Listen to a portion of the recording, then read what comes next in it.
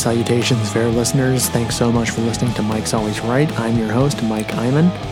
Happy Turkey Day, or if you're listening to this after the release date, happy holidays. Can you hear the difference?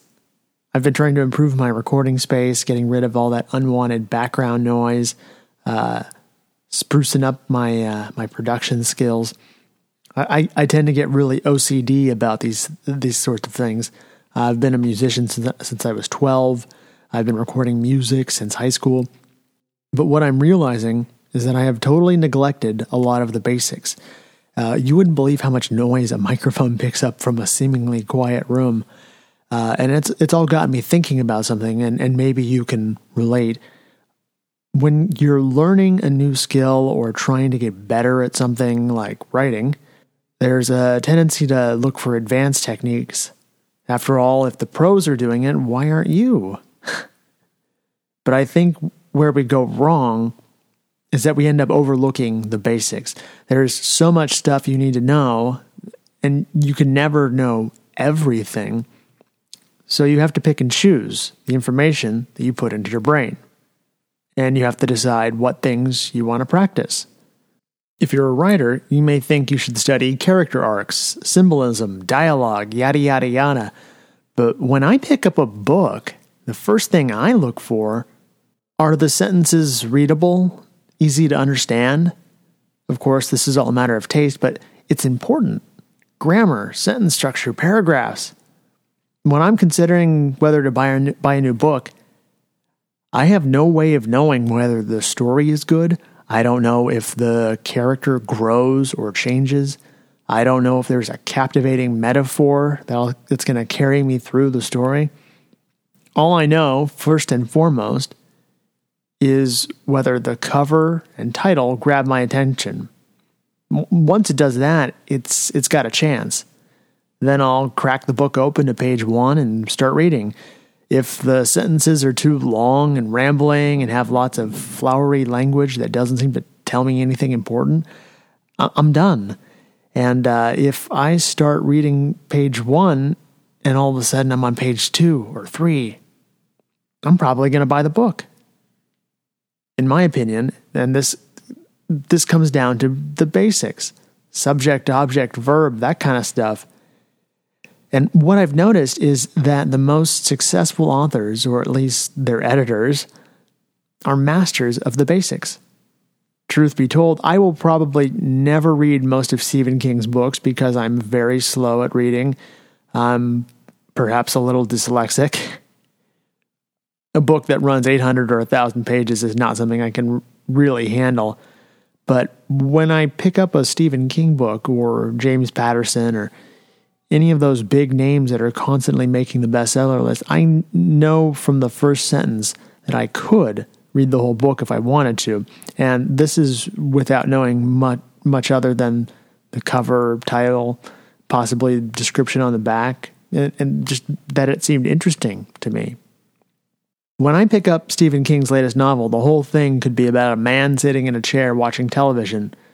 Now, Stephen King has enough of a reputation that you can bet that the television has some kind of monster in it or is going to haunt him in some way.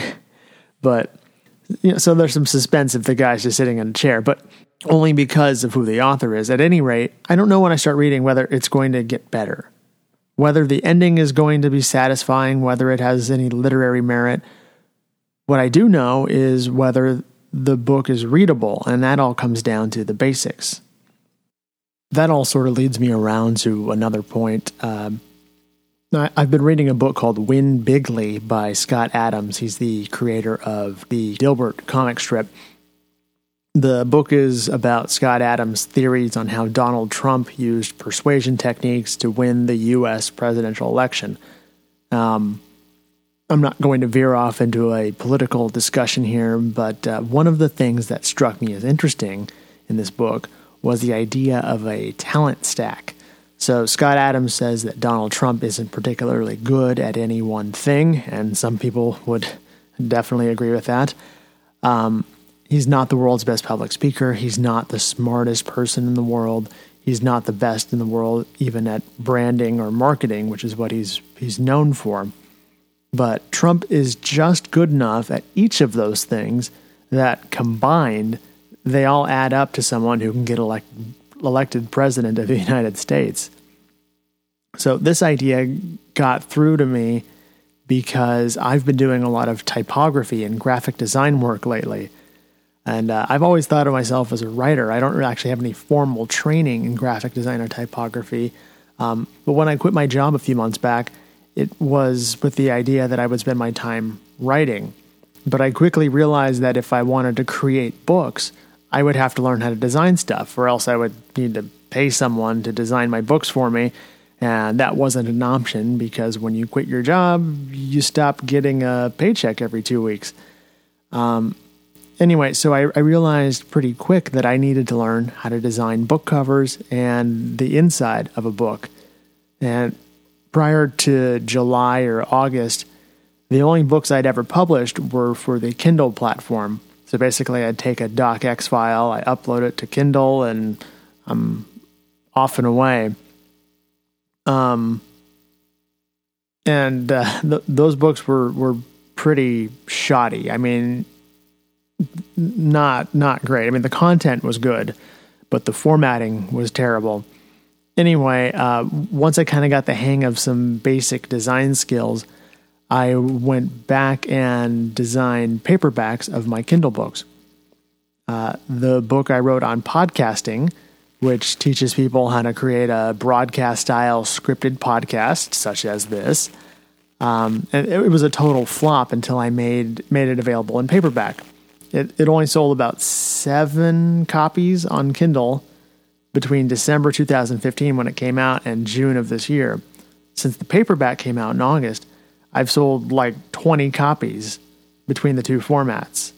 So no, I'm not bragging about selling 20 measly copies of a book, but it sells a few copies every month now. Just because I figured out how to make it into a high-quality paperback book, which I should probably go back and revise now that I know more about design. But, most of my competition in that market looks like they copied and pasted some blog posts into a Word document, added page numbers, and called it a book. Now, I'm not hitting it out of the park by any means, but building my talent stack has allowed me to do much better than a lot of other people who will probably never sell a single copy of their Kindle book. That talent stack is continuing to pay off. I'm continuing work on my first paid book design job. It's a personal development book by a well-known dog trainer, and I'll be sure to tell you more about that as soon as the project wraps up and I'm comfortable discussing it. But what's fascinating to me is that I'm not the world's best book designer, but my design skills combined with my ability to write and my love of books seems to be creating a path to earning a living again. Plus, I'm still selling toys on eBay, and that, besides earning me some extra cash, is teaching me a lot about receiving orders, fulfilling orders, packing and shipping items, answering customer questions, and I'm getting a lot of experience essentially running a small business. So why am I telling you all of this? I think you need to figure out what you're good at, what you enjoy, then start trying things out. I think your odds of becoming the best at the world at any one particular thing are pretty slim, but your odds of success are pretty good if you go to the intersection where all of your talents meet, and there's a good chance you'll be the only person standing at your intersection, because there's not going to be anybody else in the world that's good at the exact same things that you are, or even proficient in all the same things that you are.